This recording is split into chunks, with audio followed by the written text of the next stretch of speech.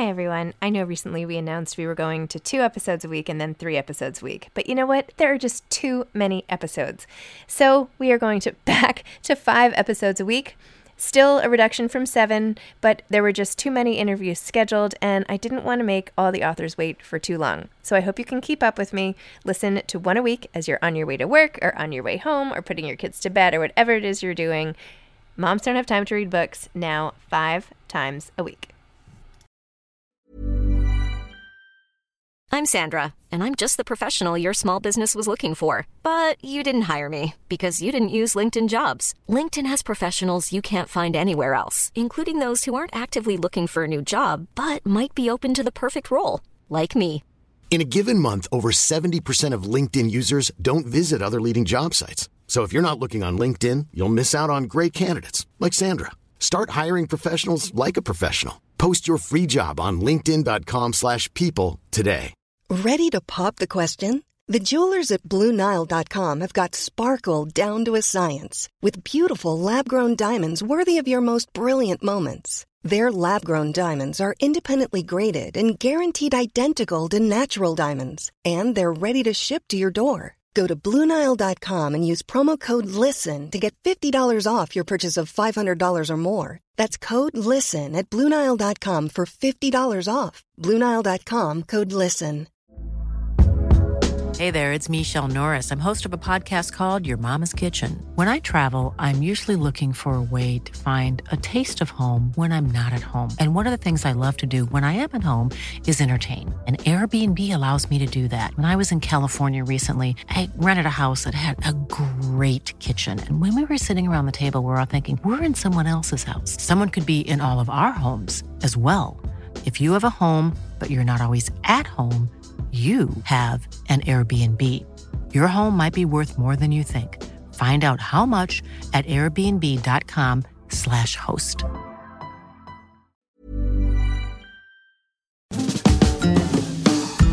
Hi, I'm Zibby Owens, and you're listening to Moms Don't Have Time to Read Books. This 30-minute podcast features a new author interviewed by me every single day, 365 days a year, for about 30 minutes.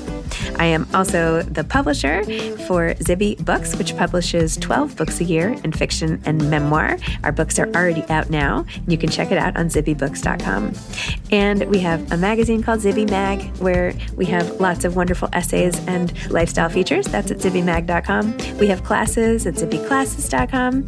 And I recently opened a bookstore in LA called Zibby's Bookshop at 1113 Montana Avenue at 11th Street in Santa Monica.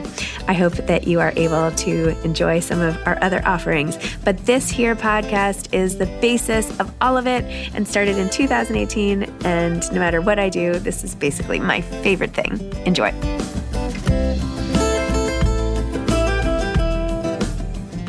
Jennifer Savran Kelly is the author of ENDPAPERS, a novel. She, her, they, them lives in Ithaca, New York, where they write, bind books, and work as a production editor at Cornell University Press. ENDPAPERS is their debut novel. In 2018, it won a grant from the Barbara Deming Memorial Fund. In 2019, it was selected as a finalist for the SFWP Literary Awards Program and for the James Joyce First Novel Fellowship. Their short fiction has appeared in Hobart, Black Warrior Review, Green Mountains Review, Iron Horse Literary Review, Grist, a Journal of the Literary Arts, and elsewhere. In 2014, they were selected to study in the Writer-to-Writer Mentorship Program of the Association of Writers and Writing Programs. Welcome, Jennifer. Thank you so much for coming on Moms Don't Have Time to Read Books, or clearly Moms Don't Have Time to Host Podcasts today, to talk about ENDPAPERS, a novel. I have a sick kid here, so thank you for going with the flow. Yeah, thank you. And again, all good. Okay, Jennifer, tell everybody about your book. My book. The title is ENDPAPERS, and it's a literary mystery of sorts, a sort of bookish literary mystery about a genderqueer bookbinder who is struggling both in her artistic life and in her relationship, and also with her gender identity. And it's the early 2000s, so no mainstream pronouns to call on, or words like non-binary or genderqueer. And so near the beginning of the book, Dawn, the main character, finds a letter underneath the ENDPAPERS of a book that she's repairing at work. And it's on the back of the torn off cover of a lesbian pulp novel from the 1950s. And it's a love letter from one girl to another. And that's all she knows because it's written in German. And so that sort of is the inciting action of the book and sets our main character on a journey to find out who wrote this letter, how their life went, and if it might help her make sense of her own identity and all of the issues that she's having. So, yeah. Amazing. That's such a great premise for a book. I love it. And you do bookbinding yourself, or how did it tell us the whole backstory? I do. And it's actually kind of funny. I was thinking about this just as I was getting on here, that there's a story that I've never told anybody because it's really embarrassing.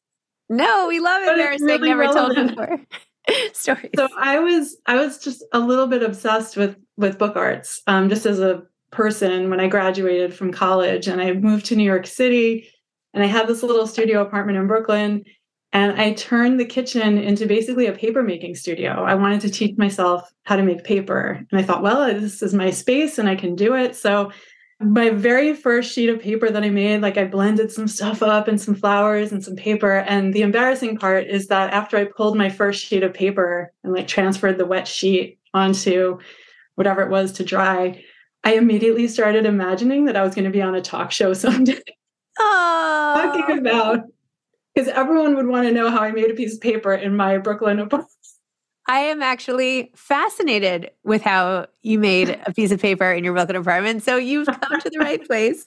I love that this full circle moment. But wait, seriously, go back to just how to make paper and even the desire to make your own paper. Like, where do you even begin? So professional paper makers don't do it this way. But if you want to make paper at home, essentially you find old paper to recycle. Some people use dryer lint, but I feel like it doesn't have a very papery texture.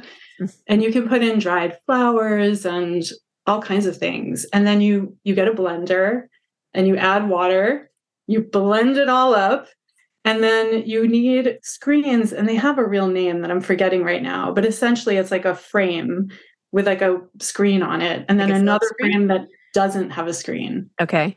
And I feel like I'm really letting down your audience right now by not remembering what these are called. You could make up a word. We would never know the difference. Okay.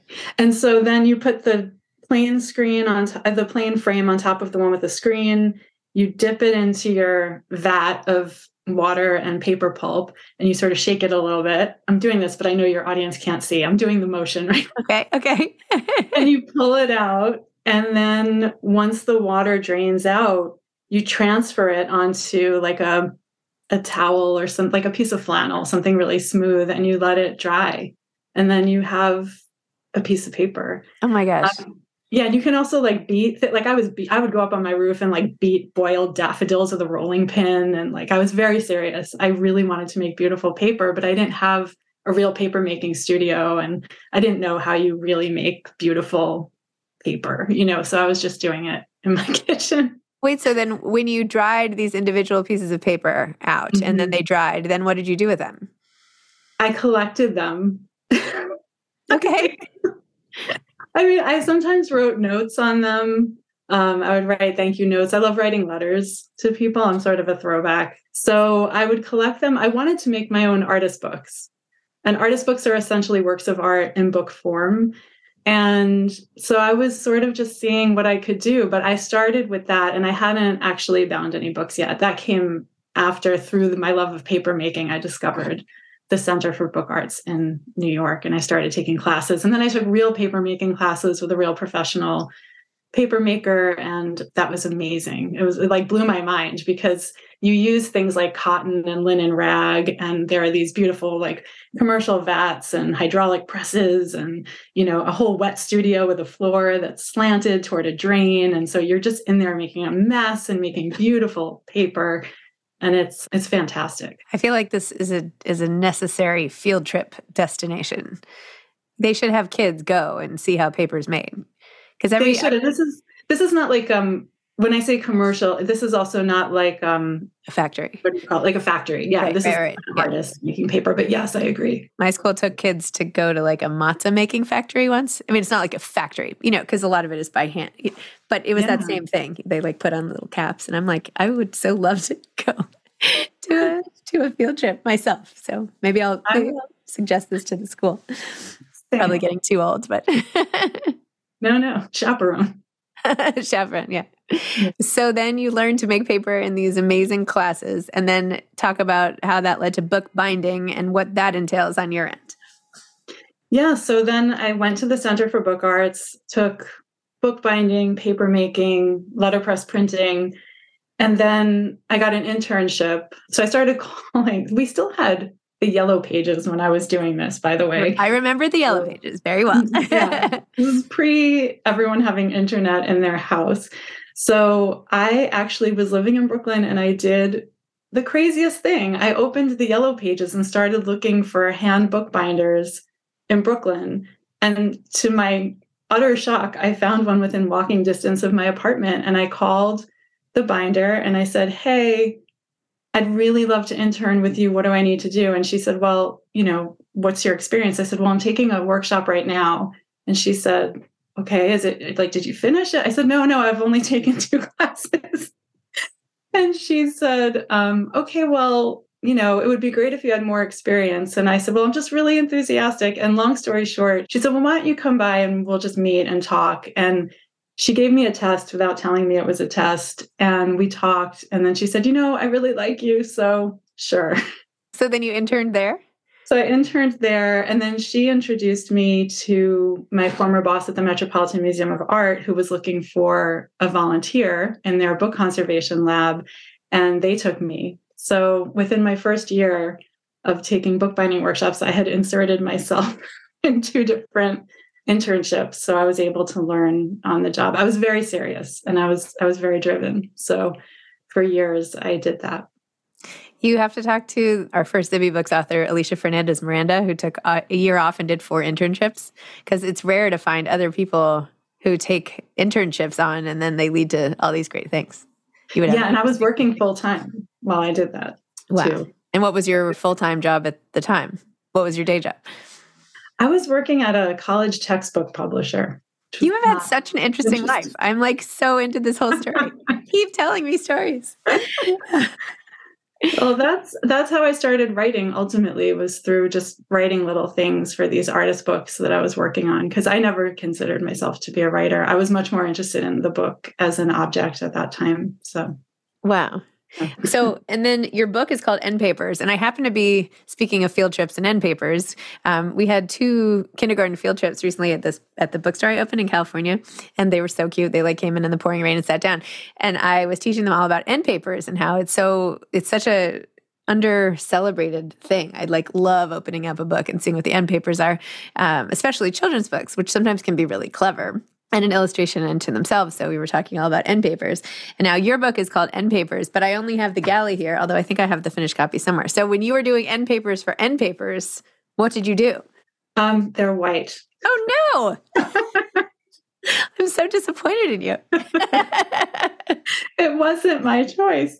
But we did a hand-bound giveaway. So I did take 1 copy of the book and I tore off the cover, gently, and I rebound it. I did a collage and I rebound it, and I actually made a pocket in the end paper, and I hid something in there, a note on the back of a printout of a pulp cover, and somebody won that copy. Oh, that's a good idea. Yeah. That's really cool. That was really fun. You should do more of those. I should. I do work full time now too. Okay. And I have a 15-year-old. Uh-huh. And that one took me 2.5 full days to do, just to give you a sense of how long. Oh, wow. This can take. Yeah. I have 2 15-year-olds, I have to say. So I know how that goes. Or I don't know exactly. Every kid is so different, but at least the land of development. And you have 4 kids, right? I do have 4 kids. Yeah. These 2 little ones also. Not so little anymore. But and what is your full-time job now? So now I work at Cornell University Press as a production editor, and that's all I'll say. Yeah. The other might not be. Anyway, that's what I do. That's what you do. Okay. So you help with book production. Yeah. So I basically, once a book is accepted for publication, and it's been through the editorial process with the acquisitions editor, then it would come to me or one of my colleagues, and we see it through copy editing and page proofs and production until it's a bound book. Yeah. We call that our managing editor here. That's what she does. Yeah. Yeah. That's awesome. So then when did you end up writing this book, and how are you still writing? When are you doing everything then? At night? At 5:30 in the morning. Okay. Yeah. I'm part of the 5 a.m. Writers Club on Twitter. Is that really a thing? It is really a thing. Check the hashtag. Yeah. And they actually have like real virtual meetups sometimes, but I don't ever go because it's my only writing time. So I really just write and check in with the hashtag. And then sometimes on weekends, and then occasional retreats, like I'll go for like a weekend and write. So I started writing ENDPAPERS in, I guess it was a few years before, or maybe a year before 2016. And then I just sort of wrote one very long sentence and didn't really know what to do with it. So I put it away for a long time. And then I always hate this part of the story, but then Trump was elected and I felt like I needed to go back to it. And so I started working on it in earnest around 2016. Yeah. Wow. And then what, and wait, first of all, how do you follow, and this is going to sound so stupid. How do you become part of a hashtag on Twitter? Does that mean you just like, do you just follow the hashtag and then you're part of it? Or do you have to apply somewhere or anything? You just follow it? Just follow it and you can use it. So I got up early to write and I started getting on Twitter and I saw this hashtag that was 5 a.m. Writers Club. And I thought, oh, I'm just going to jump in there. That's I do. So cool. Because I just really wanted community. You know, it's not easy to get up every morning to write when you have a full day of work ahead of you and a kid and all that. But this community is so supportive, just really, really nice people who are super committed and they're there every morning.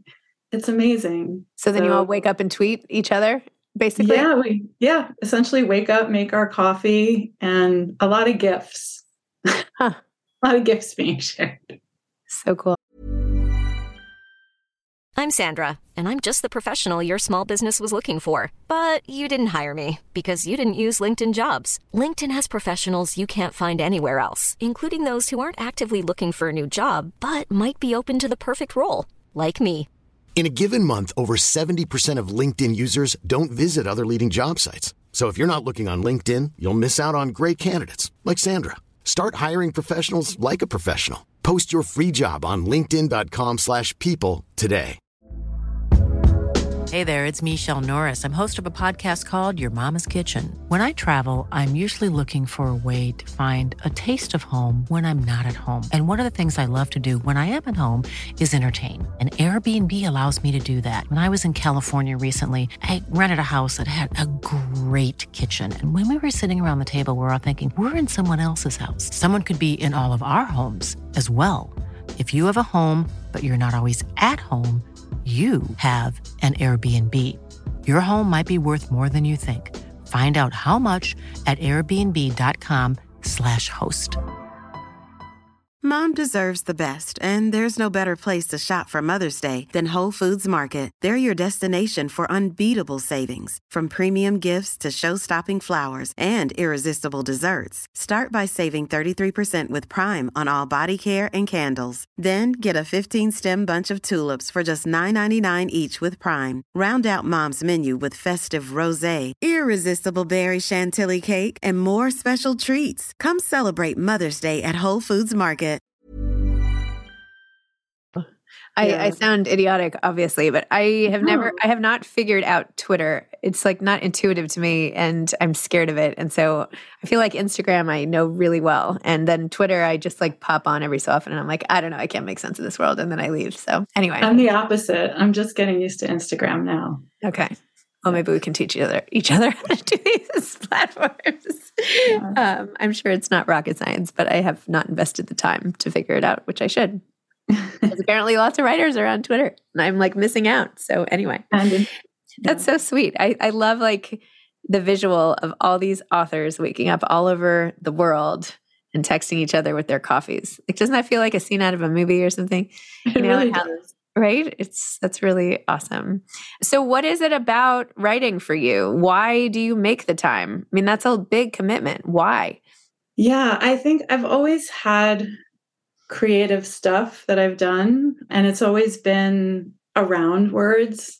And I never really, like I said, thought of myself as a writer. And then when my son was born, I didn't have time to work in my bindery anymore because it's a good 20 minutes to set up and then clean up after you work. So that just wasn't happening. And I had collaborated on some other projects with friends, and I couldn't do that anymore because I couldn't commit to a schedule. So I had to do something, and writing was the thing that was always the thread that was running through. And I had never been interested even in sharing my work like beyond my own community. I really just did it and have always done it for me just because I've needed it. And then writing just seemed like the thing I could do. You know, if I could grab 15 minutes while my son was napping, then that's what I did. And I started to feel like for the first time, like I was really using my voice.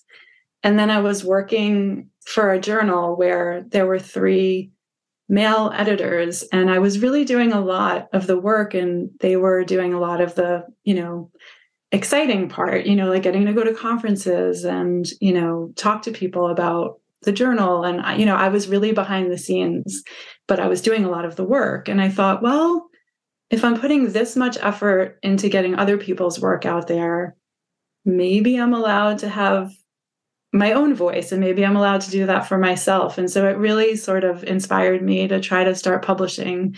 And the more I wrote, the more I just felt like I was, again, doing it for myself, but then thinking if I need this, maybe somebody else does too. And it's just something I do. Like I can't not do it, I guess. And even if I never published a word, I think I would still do it. I went 10 years without publishing much. I published some short stories, but really I'm not a happy person if I don't do it, I guess. Yeah. Have you seen, speaking of really cool book related arts, someone gave me, I could go grab it in the other room, but somebody recently gave me a copy of the memoir that I wrote, but they had done origami with all the pages. And so then when you open it, it says my name. Have you ever seen anything like that? No, that's beautiful. Wait, I'm going to just run it. It's right here. Hold on. Wait, hold on. Okay. I feel like if anyone is going to appreciate this, it's you. Okay. So this is the book, the actual book, and like the actual jacket. And then they made it into my name. This is actually my signature that I have. Oh my gosh. Is that the cool? Wait, the lights are like really weird here. I can see it. Can you see it? That's beautiful. Not cool. Yes. But then each page is folded. You see this? Yeah. So it's all with folds. That's incredible. Is that the coolest thing ever? I think they cut some. They cut some because this is indented a little, but just in the signature. Anyway. Yeah, I've seen altered books before. I guess I would call that an altered book, but yeah, never like that. That's very cool. Yeah. So anyway. And congratulations. Oh, no, this is like a year ago or something. What are like some of the coolest book art things you learned or saw in class or that you've been a part of, or like what's something cool that you've seen or done? I mean, one of them was learning about how people used to actually find letters under the end papers of books. That was what inspired, that stayed with me for years and inspired the story. Another one, there's an artist named Kumi Korf who did these really cool 3D books. They weren't pop-up, but she had designed this. I recently, finally, after all these years, got rid of my mock-up, so I can't really show you what it looked like, but essentially, there were some of the pages would be regular pages, and then the whole thing would turn like a page, but you would have these almost like a shadow box with 3D elements in it. And so she sort of invented this way to put a book like this together with regular pages and then 3D pages. And I really loved that. And I made a mock-up of an artist book using that idea that I wanted to have like different parts of cathedrals, because it was a little bit about like, how do you learn to believe in yourself, and what do people believe in? And so I don't know, I had this idea that never came to fruition. And I had tried doing all these sculptures with wire, and I had this mock-up sitting around for a very long time, and I finally just let it go. And someday maybe I would like to try it out again. But that was one of the cooler structures I've seen. And I haven't seen it since, because I think just because she invented it. So it was really cool. Yeah. So neat. It's like a whole new world here. I love this. So back to writing the book. Why the mystery element. I mean, obviously, if you find something, you have to get to the bottom of it. But I know there's a lot about, identity and what you should look like and what you should wear and who you are to the people in your life at all times and, all of that as well. Tell me about just weaving it all in together and all the different threads. Yeah, I love a good mystery. If I'm going to read, I love literary fiction and I write literary fiction, but I love a good page turner. And the older I get, the more I appreciate that. I think I said recently, like, especially in TV, because otherwise I fall asleep while I'm watching. So, so I think I really just wanted to create something that would keep people interested, a story that would keep people turning the pages and would keep me interested in writing it. Because I don't outline to the end when I write. And so I feel like I'm almost reading as I'm writing. Mm-hmm. So I'm like writing to find out what happened. So I tend to gravitate toward adding elements of mystery. And I knew that I wanted there to be a historical element to the book as well. And so I didn't know what I wanted it to be, but when I first came up with the idea, it also just seemed like it had to be a mystery. If somebody was going to find this letter under the end papers of a book, like what was going to be the mystery and what was going to be the history there. So that sort of set me up for like mystery and history. Sorry, I didn't mean for that to rhyme, but yeah, I feel like that sort of set me up to try to uncover for myself what was going on and then try to make an interesting story for the reader. So cool. To your point about falling asleep early, yeah. I just read somewhere, like somebody posted on maybe Twitter, I don't even know, somewhere, why do musician concerts always happen at night? Why not do like Taylor Swift at 2 p.m.? Like how amazing would that be? And you could be home by 7, That would be so good. I would go to concerts. Yeah. I'm like, my whole day skews early. I'm like, why? Like going out at like 8:30 is like, we're having an after party soon. It starts at 7:30, the after party. I'm like, that is my kind of after party. Yeah. Anyway. And are you still in Brooklyn or did I make that up? No, I'm in Ithaca. So I'm upstate now. I've been upstate since I actually left on September 1st, 2001, which was heartbreaking. Yeah. My gosh. Yeah. Then 9/11 happened right after I left. So, yeah. Amazing. Well, do you have any advice for aspiring authors or artists? I mean, my biggest advice to people, a college student just asked me, how do I get started? And I feel like because I never really thought of myself as a writer and I never got an MFA, I had to, at some point, decide that if I was going to do this, that it was also okay for me to fail and that was the only way that I would learn. And so when I started, I just made a decision that I didn't have to be good and that I was just going to find people I trusted to read my work and tell me what I was doing wrong or what I could do better. And I approached it with the mind of a student.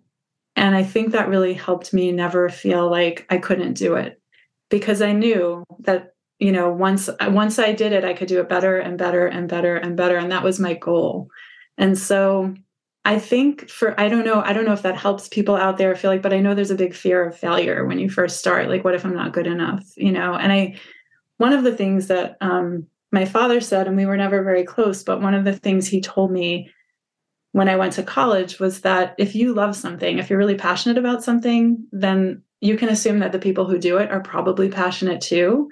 And that as long as you approach them respectfully and kindly, that there will be people who want to talk to you and there will be people who want to help you. And so that's what I did. The same way I did with bookbinding, I reached out, respectfully and kindly. And some people said no, some people said yes, but, writers are nice people and generous people. And if you respect their time, sometimes they'll help you out. So I took classes. I just learned and learned and learned and learned until I felt like I could finally do it. And yeah, so I never felt like I was failing, even when I probably was. So I would recommend that as an approach. I love it. I love it so much. Yeah. Do you have a book whose end papers you think are amazing? or the end papers of which you find amazing or whatever?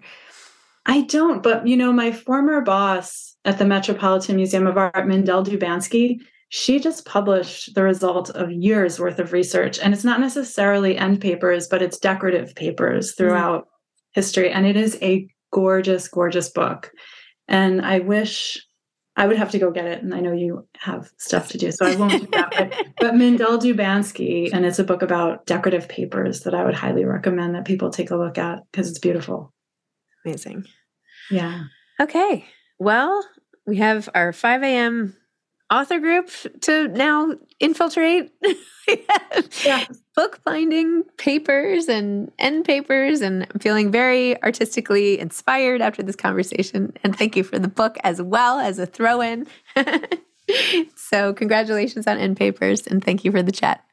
Thank you so much, Debbie. This was really fun. And I hope your son feels better. Thank you. Yeah. Take care.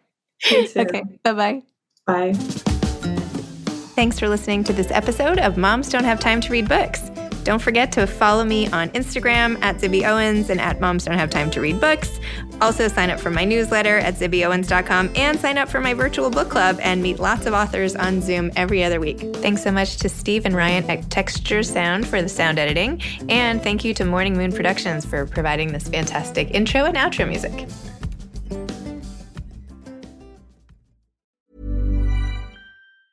Mom deserves the best, and there's no better place to shop for Mother's Day than Whole Foods Market. They're your destination for unbeatable savings, from premium gifts to show-stopping flowers and irresistible desserts. Start by saving 33% with Prime on all body care and candles. Then get a 15-stem bunch of tulips for just $9.99 each with Prime. Round out Mom's menu with festive rosé, irresistible berry chantilly cake, and more special treats. Come celebrate Mother's Day at Whole Foods Market. Planning for your next trip?